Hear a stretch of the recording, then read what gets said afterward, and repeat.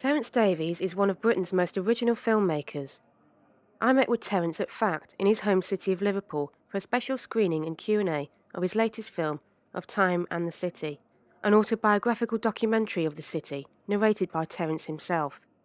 I began by asking Terence if he felt nervous about doing a Q&A in front of a home audience.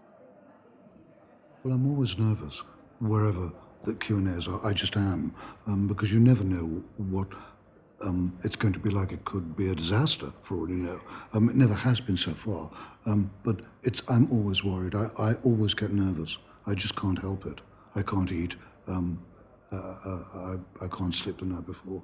Wherever it is, you are asking people to like it and respond to it. That's what everyone does when they write or sculpt or whatever. That's what they're doing. It had a good response when it had the world premiere a few weeks ago at the Philharmonic Hall. But no, I'm just always nervous. It's like, I mean, I never acted professionally, but I did 12 years as an amateur, and I was always nervous, even if there are only a tiny amount of people in the theatre. I'm just nervous. I am by nature neurotic. What was the process behind the making of Time and the City? Because it wasn't necessarily your standard procedure, was it? It was a commission, but you had to put in a kind of bid. Would that be the right word before you got it? Well, it was competitive. I mean, Digital Departures had set up this thing of making 3 films in Liverpool for £250,000 each, but it was competitive. And 157 people applied. So I said to Sol and Roy, the producers, I said, I don't think we'll get it, because I've never made a documentary before. So why should they give me money? You know, when there are other people out there who may have made documentaries that were, you know, they'd made their career as documentary filmmakers. You know, and I was very surprised to have got it, I'll be honest with you. It was a long, rigorous process. I've only found out afterwards we were the only people who wanted to make a documentary. But I didn't know that obviously until afterwards. But no, it was competitive, yes. And I honestly did not think we'd get it, truly. It's not just a straightforward documentary. How did you begin that kind of, not storyboarding, and putting all that together? Well, I'd always said it was not going to be a documentary in the sense that, you know, this happened in 1945, this happened in 1952, this happened in 1971, because I'm just not interested in that. I've never been interested in that. I said it was going to be a subjective personal essay and exploring the Liverpool that I knew from 45 when I was born till 73 when I left. And that Liverpool is gone. It's just gone. It's disappeared. It's a land of the mind now, and a city of imagination. It's just not there anymore.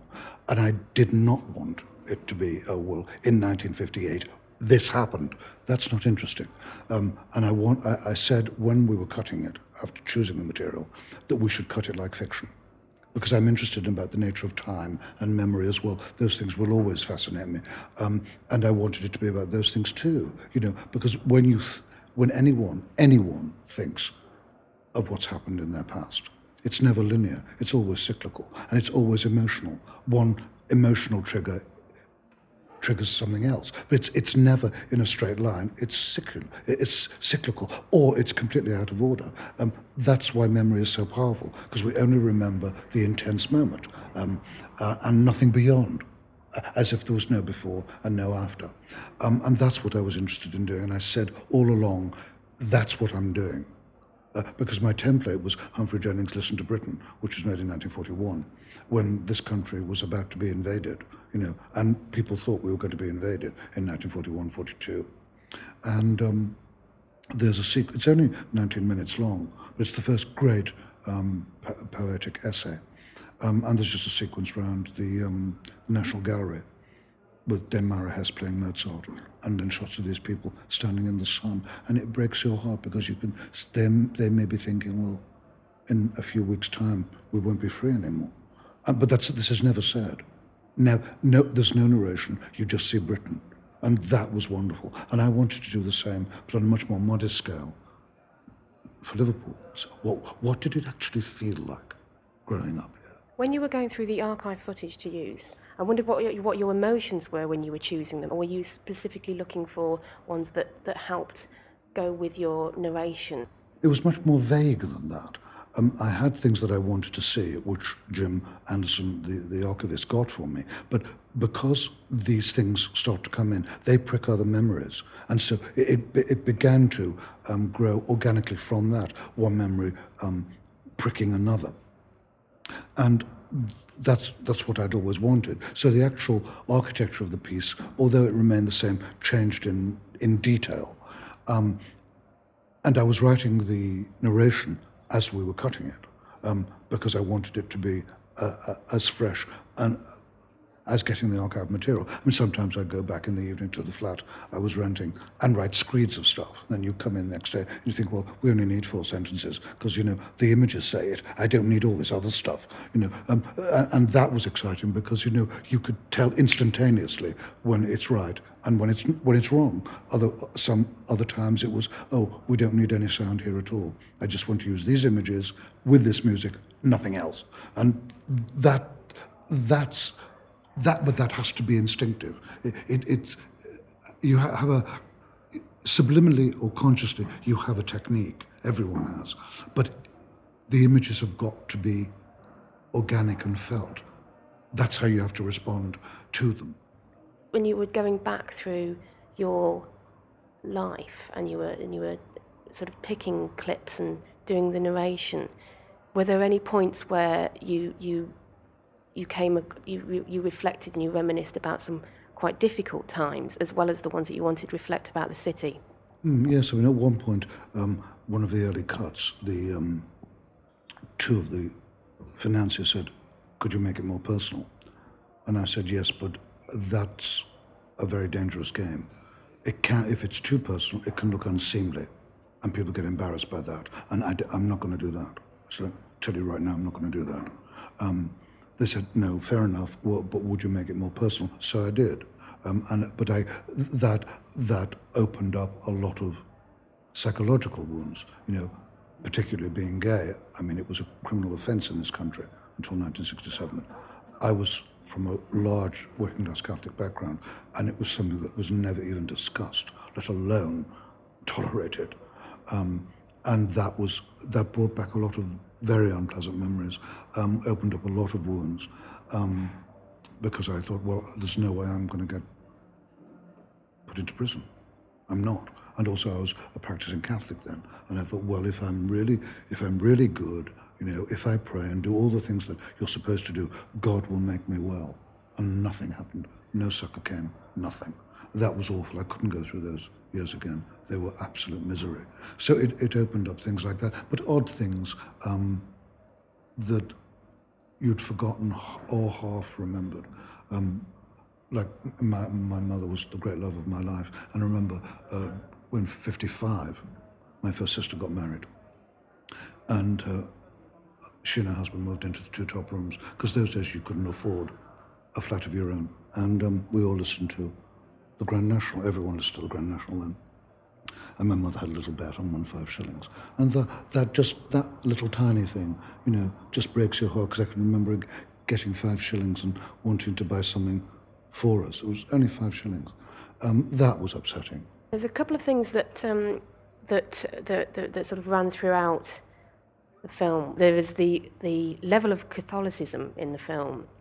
There's sort of this splendour and almost sometimes gaudiness, and there's this sort of superstitious, all the Sacred Heart type pictures that are all over the houses and whatever like that. That runs, it features quite a lot in your film. Do you think that is something that is that a personal thing that you put in, or is that because on top of that, that's something that you think is quite a significant part of Liverpool? Not really a significant part of Liverpool, because there was a small Catholic enclave here. It wasn't the dominant faith. No, why it's in is because it did me personally so much damage. You can't be pure in thought, word, and deed. No one can, not even saints. And consequently, you always fail. Consequently, you always have to strive for something that's unattainable, and that you're told that you have this thing called a soul, which can be damaged and and God will know. That's chilling, really. It was in because it was so damaging. And also when I realized that it was a lie, which is when I was 22, I'd been practicing for 17 years. That's a long time. And when that's taken from you, there's a huge hole inside of what do you fill it with? I filled it with, the things that I love in art, and tried to put my whole life into my work. But there's still a part of you that will always feel guilty. There's always part of you, like your conscience. I examine my conscience every day, and it's a tyranny, really, because there comes a point when you think, well, I'm not a wicked person. I don't hurt anybody. I've got my frailties and vices as much as anybody else, but I don't actually do anybody any harm. But I can't accept that you think, oh, well, I must try, I must strive not to do that, even when it's to your own detriment. If something is to your detriment, you should be able to say, I'm sorry, I can't accept this. But you say that and you immediately think, I've done something wrong. I've somehow fallen into the sin of pride because I put myself first. Another moment that sticks in my mind quite significantly, and a lot of reviews have picked up on this, and I think a lot of interviews have picked up on this, which was you're talking about Liverpool, and there's a fleeting reference to the Beatles, which you push aside and basically just say, I didn't care for the whatever happened in the Cavern Club because I had Marla. Well, I just didn't like them, the Beatles. I thought they were boring. I thought their music was puerile, and I still do. We didn't use anything in the film because they charge vast amounts of money.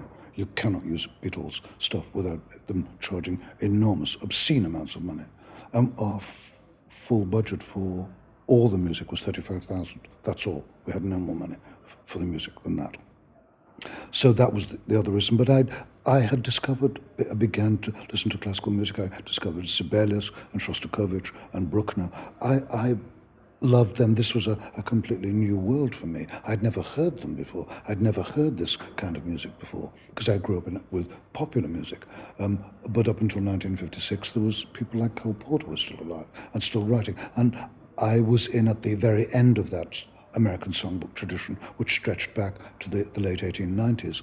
And I just think that though that particular songbook is poetry, and though it was poetry for ordinary people, you look at a lyric, say, like In the Still of the Night. The Beatles look pretty feeble against that, You use a lot of music in your films. I mean, in Distant Voices, Still Lives, they're always singing. They're always in the pub songs and all that kind of stuff. And I think in the notes in the DVD, someone has written it could almost be a musical. But I mean, they've got such fantastic voices. So there's this love of song and there's this love of people getting together and singing. And that must have been, a part of your growing up. It was a huge part. I mean, that's what people did.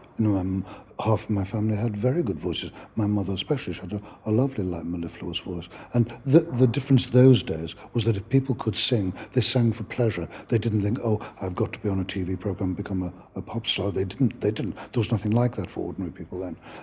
I'm not sure whether that's a good thing now, why people can't just sing and enjoy it. As they did when I growing up, without having wanting some kind of recompense, either in fame or money. But everybody had their songs, and then everyone knew what a group song was. And that's what people sang. They just did. There were no jukeboxes around, and there certainly weren't any in pubs at all. And then you came back to the house, you had a bit of a dance, and you had another sing song, and then you went home. That was common. It wasn't unusual. It was absolutely common. You write most of your own screenplays. You've written every one. You're the sole writer. Am I correct? I've written every one of them. Why do you not work with anyone else? Is it something that you feel that for your films, because a lot of them are about your childhood or themes that relate to your childhood, like Neon Bible? Do you never want to collaborate, or you just because you have such I was going to say fixed ideas is not perhaps the right way of putting it, but how do you approach it when you're writing by yourself? Well, it comes from deep within me. I see every shot. I know what's on the soundtrack. I know what the cadences are. I don't think I could collaborate with anyone. I just don't think it's in my nature. Not because I'm grand, but I just couldn't do it. And when I don't get a vast number of scripts, but they're all talk. I don't know what to do with talk. I just don't know where you put the camera. I don't know what is interesting about that at all. And a lot of it is television, and I'm just not interested in watching people talk. If they're going to talk, then the talk's got to be brilliant, like All About Eve. It's got to be of that stature. Then I don't mind. But who writes screenplays of that stature? No one. No one that I know of, anyway. So if I'm adapting a book, then I feel that I know what I want to do. And that has to be, instinctive for me. Obviously, I show other people, the people who are funding it, and take their notes. And where the notes are applicable, I incorporate them. Where they aren't, I say, I don't think that's applicable. But I just don't think I'm, by nature, someone who could collaborate with. It's just not in my nature. Like, I'm not a team person. I'm just not. I'm not competitive either. If there's any kind of competition, I immediately want to withdraw. I just think, I think it's reductive. Because inevitably, this is better than that. Well, you can't say that. The only time you can say that is if it's measurable. If someone runs faster than anybody else in the world, then they are the fastest person in the world. But you listen to a piece of music and ask 3 people what they think of it. Watch a film, ask 3 people what they think of it. Some will say, I think it's absolutely marvellous. Some will say, it's absolutely awful. It was tedious. The third person will say, well, it was sort of all right. So it's completely subjective, and that's what I don't like. That's why I wanted to withdraw from this as soon as I heard it was competitive, because I just don't like the idea. I think it's intrinsically reductive, and I don't like it. That was the only way we could do it, so I said, fair enough, but I didn't like that aspect of it. Can I ask you about when you're adapting a book? You adapted quite a few things. Edith Wharton and Virginia Woolf, I think, for radio, is that right? How does that, in terms of you writing, you're obviously going from someone else's work, how does that work for you? Well, the thing that you have to remember all the time is the tone of voice. Great writers, and Edith Wharton and Virginia Woolf they have a tone, and you can't not capture that tone. If you don't get the tone, then forget it, because all you're doing is just mucking around with material that is just far too good to be mucked around with. But you have to, it's like if you were acting in Chekhov. You can't use any modern gestures because it's not modern. It is the late 19th century, and there's certain gestures which are modern. And you just can't use them. You can't slouch around as if you're in jeans because of the underwear that they wore. It makes you stand straight, for instance, especially if you're a woman.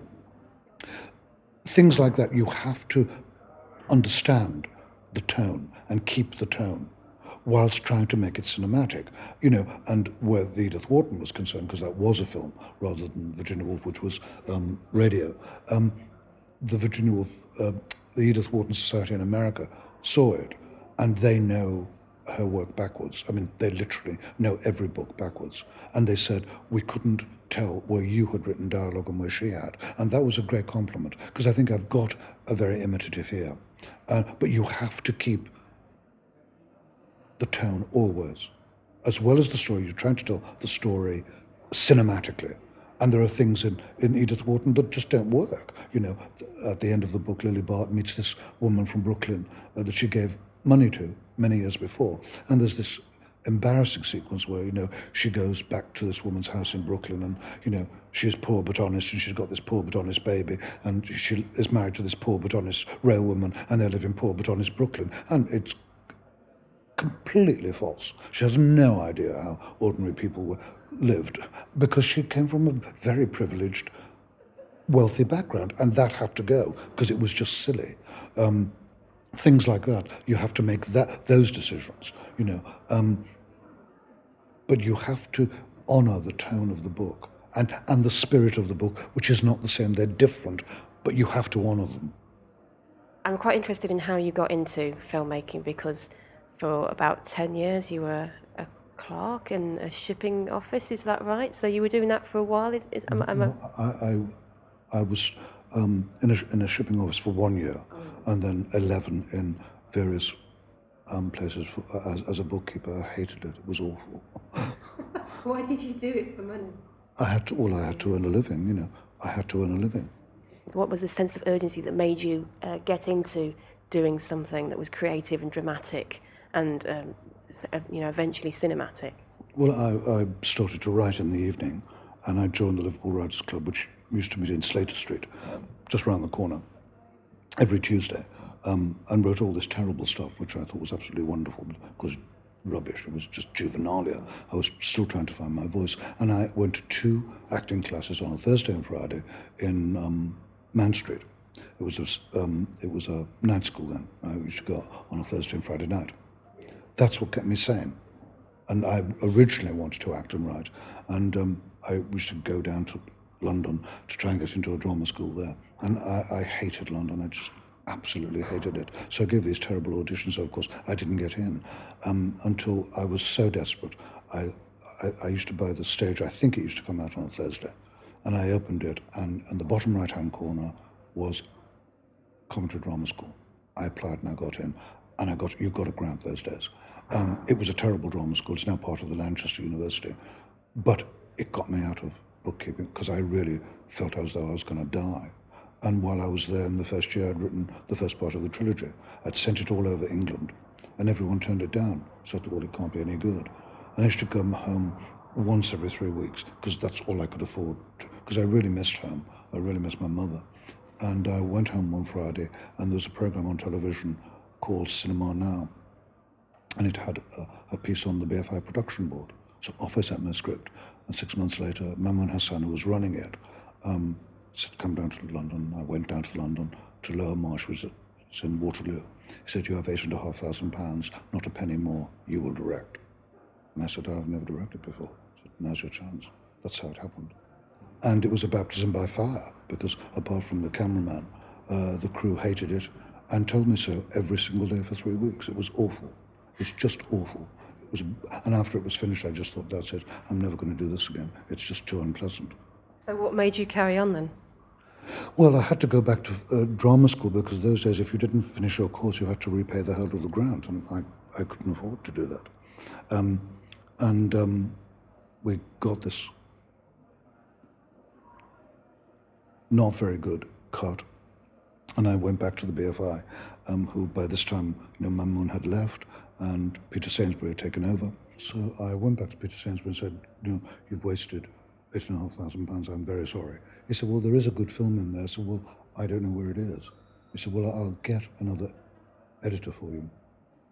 So he got me this lovely lady called Sarah Ellis, and we recut it together. And it's still too long at 46 minutes, but at least it was a lot better than it was. And then my time at drama school ended, and I had to go back to Liverpool for a year because I couldn't get into. I applied for film school and I didn't get in. I applied a second time and got in, thank goodness. And that's when I was able to make the rest of the trilogy. Well, it's second part there, but it was a close run thing. If I hadn't got in to the film school, I really don't know what I would have done. How did you find the filmmaking process from then on? Did it get any easier, or did you put even more pressure on yourself to make films? It got easier in the sense that people who worked on the crew weren't horrible to me and shouting at me and telling me how awful the script was. That only happened on that film. But it's always difficult because, it was still my apprentice work, which in the end took 10 years to make. I was trying to find a voice. Eventually, I think with Death and Transfiguration, I found that voice. But that's always a worry because, you're trying to find how you can say something in the most cinematic way. You've got very little money. part 3 of the trilogy, I could only afford to pay people £10 a day plus expenses because I had no other money. And they were very kind enough to do it. But the problem of money is always a problem, unless you make blockbusters, which I don't. And then there's always a point when you're getting towards the final cuts where you always disagree with the people who have put money in you. They want you to make it, especially if they want you to make it obvious. I just refuse. I won't. I'd sooner people were confused rather than spoon-fed with obviousness. I just say no. I won't do that. If they come up with a good idea, I'll be the first to say, yeah, that's much better. Let's do that. But it's very annoying when people start to tell you what is and is not in the script.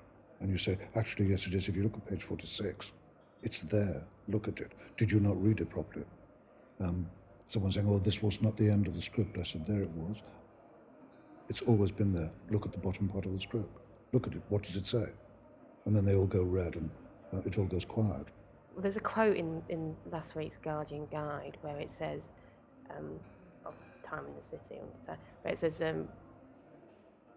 Britain's most neglected director is in danger of being overexposed. I mean, it was said with some tenderness, but I mean, do you feel like that at the moment?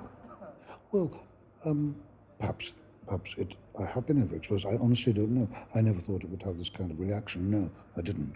Because as I said to you before, I mean, I've been on the road since April, so it's been a long haul. But obviously, I'm very glad that people want to see it and are saying good things about it. But the next film might be a complete failure. You don't know.